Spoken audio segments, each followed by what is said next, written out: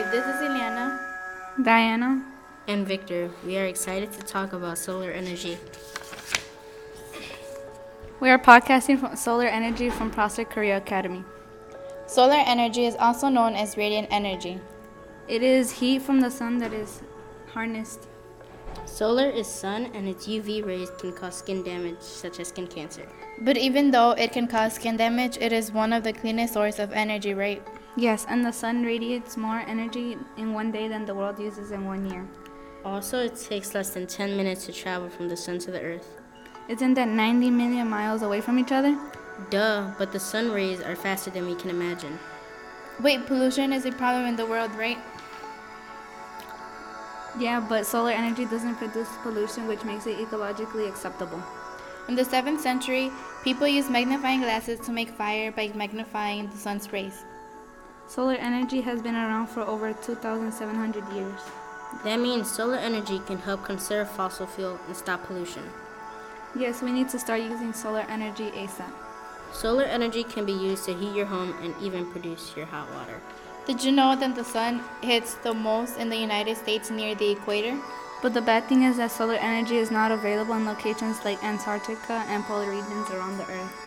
Solar energy is actually one of the most widely used renewable sources of energy.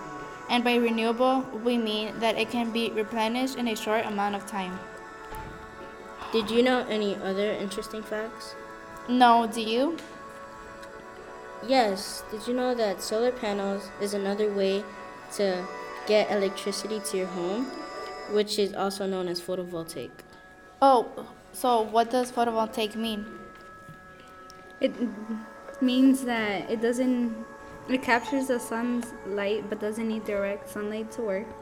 So this is how it goes. Protons bombard and penetrate the cell. They activate electrons, knocking them loose in both silicon layers.